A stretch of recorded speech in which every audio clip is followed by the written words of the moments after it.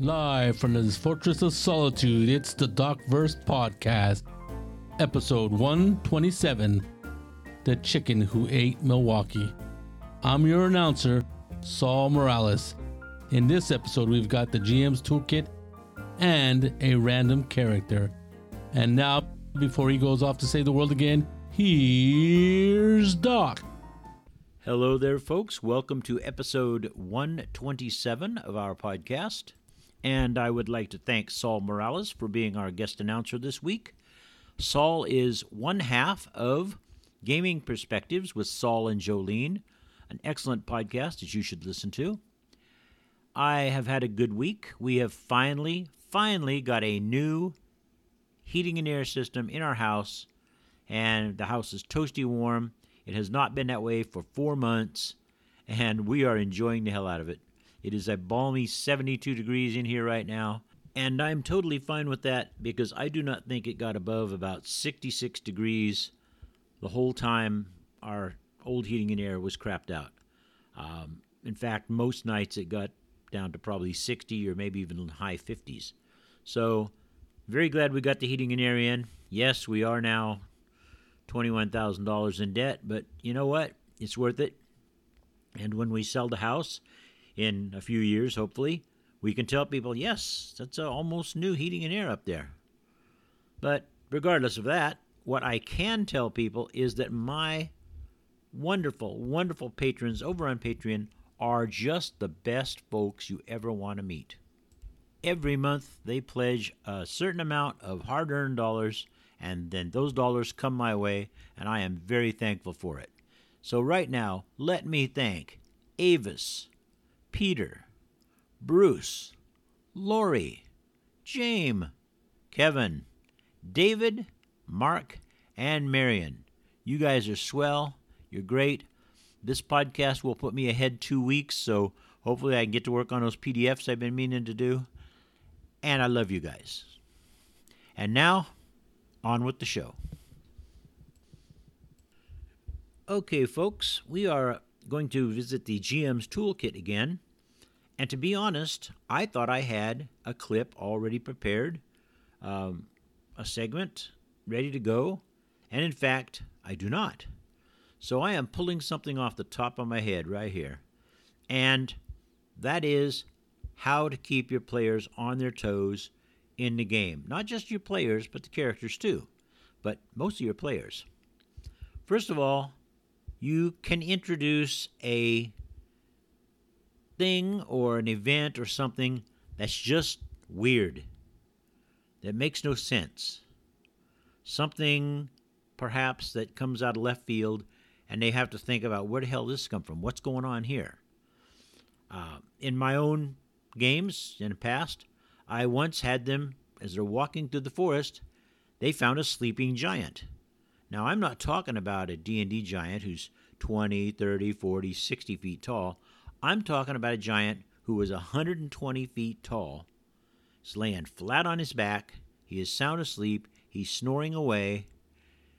But he's been there a while. I mean, they noticed that in his belly button, dirt and stuff had accumulated, and there was small plants growing there. They noticed that his beard was very long, and there were actual little creatures living in there, chipmunks and things like that. He had a coating of dirt and leaves over him, but he was alive, and he was asleep. And wisely, for a change, the characters did not try to wake him up or annoy him or fuck with him or do anything else. But it stuck in their head that giant was out there because this is not far from their home base. They were just out in the woods looking for some bandits. Eventually, I had them find the bandits. And the bandits were dead. And their bodies were crushed. But there was no real sign of like giant footprints or something like this. Something had crushed and killed these bandits. There were like a half a dozen of them. They were all dead. And I just let that sit. And they asked me for explanations. They asked me all sorts of things about the giant. Do I know any lore about this giant? Do I know this? Do I know that? No, you don't know anything. They went into town. They asked questions. They found out that people had been through that part of the woods many times in the past, and nobody ever said anything about a giant. Then they got asking about these bodies that were crushed and mangled the way you would expect if a giant picked them up and squeezed them or stepped on them or slapped them, whatever. And one of the sages said, well, it could have been a magical spell. So then they had to figure out what kind of magic spell would do it. Well, what it was some mage had been coming through the forest a day or so ahead of them, and he had cast a sphere of force around these bandits. And then he collapsed it for just a couple seconds, and then he expanded and dropped their bodies all over. So that's what crushed them. It wasn't the giant. But the giant thing gnawed on them. They had to go on another mission. They were gone for a month. And when they came back, the first thing they wanted to do was go check out this giant, because it dawned on them that he might have giant-sized loot somewhere on him. And they weren't that smart. They were going to risk waking him up to steal his loot. But all through the month that they were gone, which was actually about 3 months of playing, they kept thinking about this giant. They kept talking about him. The players would talk about him away from the table. We all went out to dinner one night, and that subject came up, and they talked for 20 minutes about this damn giant. And it tickled my little GM's heart. There are lots of things you can do like that. And they don't need to be big things like giants. You can just have them find something odd. Because as we all know, when players and their characters find something odd, they will stand a very good chance of obsessing over it or wanting to know everything about it. It's the old magical cow or pink rock, or it's a blue egg or whatever. They find it and it's different, so it's got to mean something. And if you as GM have no damned idea or intention of this actually being anything special, you don't need to tell them that. Just smile. Just get a little smirk. Just when they're looking at their character sheets, you can just sort of chuckle a little bit. You don't have to do anything with that pink rock or that supposedly magical cow. They'll figure out something to do with it. And if they come up with something good, if they think, hey, this is the magic rock of the mother goddess who lives way to the north, we'll take it to her and maybe she'll give us a boon or a blessing or something.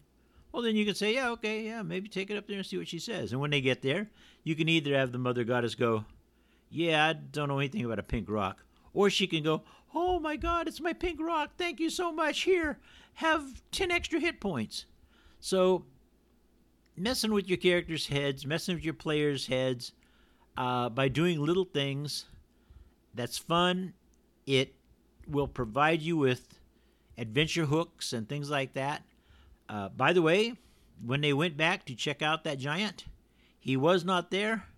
There was no indication that a giant had ever laid in that spot. There were little trees that weren't crushed. It was just all normal stuff.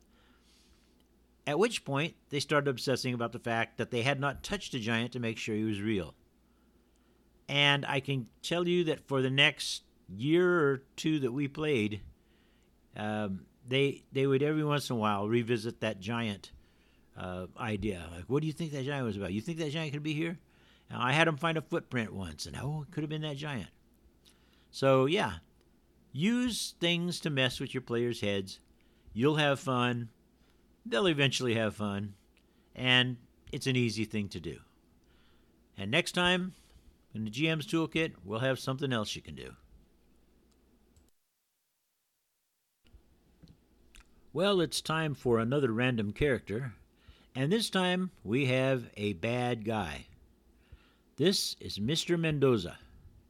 Now, Mr. Mendoza was, a long time ago, a very, very high-ranking member of the Hispanic organized crime in whatever city you've got him in. He still is very powerful, and he still is a very bad man. But he started going more legitimate, and he left running the actual organization to other people. So he's probably 10 or 15 years out of it now, but he still gets a big cut of the action. A lot of money rolls into him. He makes things happen for the gang. If they need someone to deal with City Hall, he's your man, because now he's a legit businessman. He's got a lot of connections. He's got a lot of influence. Mr. Mendoza also comes up with ideas for them. He hears about something. He tells them, hey, there's a train carrying gold coming into town, or there's a whole bunch of new, very expensive sports cars going to come off the dock here any day now, go on a truck. I know where that truck's going. It can be hijacked. So while he gives and takes and interacts with the gang, he is technically not part of it. He doesn't get his hands dirty. He just dispenses information. If somebody uses it to rob a bank or steal a bunch of cars or whatever, there you go. And occasionally he will mention to one of his associates, that man, he's trouble. He's annoying. It'd be good if he was gone. And the next thing you know, the guy's at the bottom of the bay with lead shoes on. Mr. Mendoza is the mastermind behind a lot of stuff. Maybe not as big a mastermind as somebody like Lex Luthor or, somebody like that, but he's behind it. He knows stuff. He also is responsible for a lot of people being dead. So your characters may connect him with the fact that their beloved Uncle Joe ended up with 6 bullets in him, or that their cousin Tommy vanished and has not been found, or that he was found and he's way out in the middle of the desert, tied up and bound in his car, and he's been there for like 5 years, so now he's all mummified. So Mr. Mendoza is a guy you might go after. He is also a guy you might ask a favor of. Mr. Mendoza is also a guy that you may want to rip off. Maybe he did something to you and screwed you over, and now it's all time for an Ocean 11 or Ocean 12, I can't remember which one, where you go in and you pull this great big heist and you leave him millions of dollars poorer and possibly in a bad situation with some of his associates. So that's Mr. Mendoza. That's your random character. If you use him in the game, let me know about it. And we'll be back next week with another random character. Well, folks, here we are at the end of another episode. I want to thank you so very much for listening. If you have any suggestions, comments, or questions, I can be reached on Facebook, where I'm Doc Cross, on WordPress at the Docaverse blog, on the Mastodon Dice Camp server as Doc Cross, via email at agentroscoe@gmail.com. If you are listening via Anchor, you can leave a voicemail, and you patrons can leave a message on my Patreon page, and they will send me a text or an email or something, and I'll know about it right away. If you'd like to support me via Patreon and hear these podcasts 2 months before they go up on Anchor, which, by the way, is changing its name to something else, but I'm not sure what it is, go to www.patreon.com/DocCross, and you can sign up for as little as $1 a month. You may want to sign up for a little bit more, maybe $3 a month, so you can get all of the PDFs and stuff I have put up and I'm going to put up. But whatever you do, whatever you pledge, fine by me. Now, if you want to only do a one-time donation, or maybe a once-in-a-while donation without actually signing up on Patreon, you can use my Ko-fi page. That's ko-fi, and you'll find me there as Doc Cross 4591. And I would really like to meet the other 4,590 Doc Crosses out there, if they exist. But wait, let's say you have plenty of money and a business or a product to advertise, or you just want to sponsor me. Well, in that case, you can get in touch with me by any of the methods I just mentioned, and I will work out a deal with you.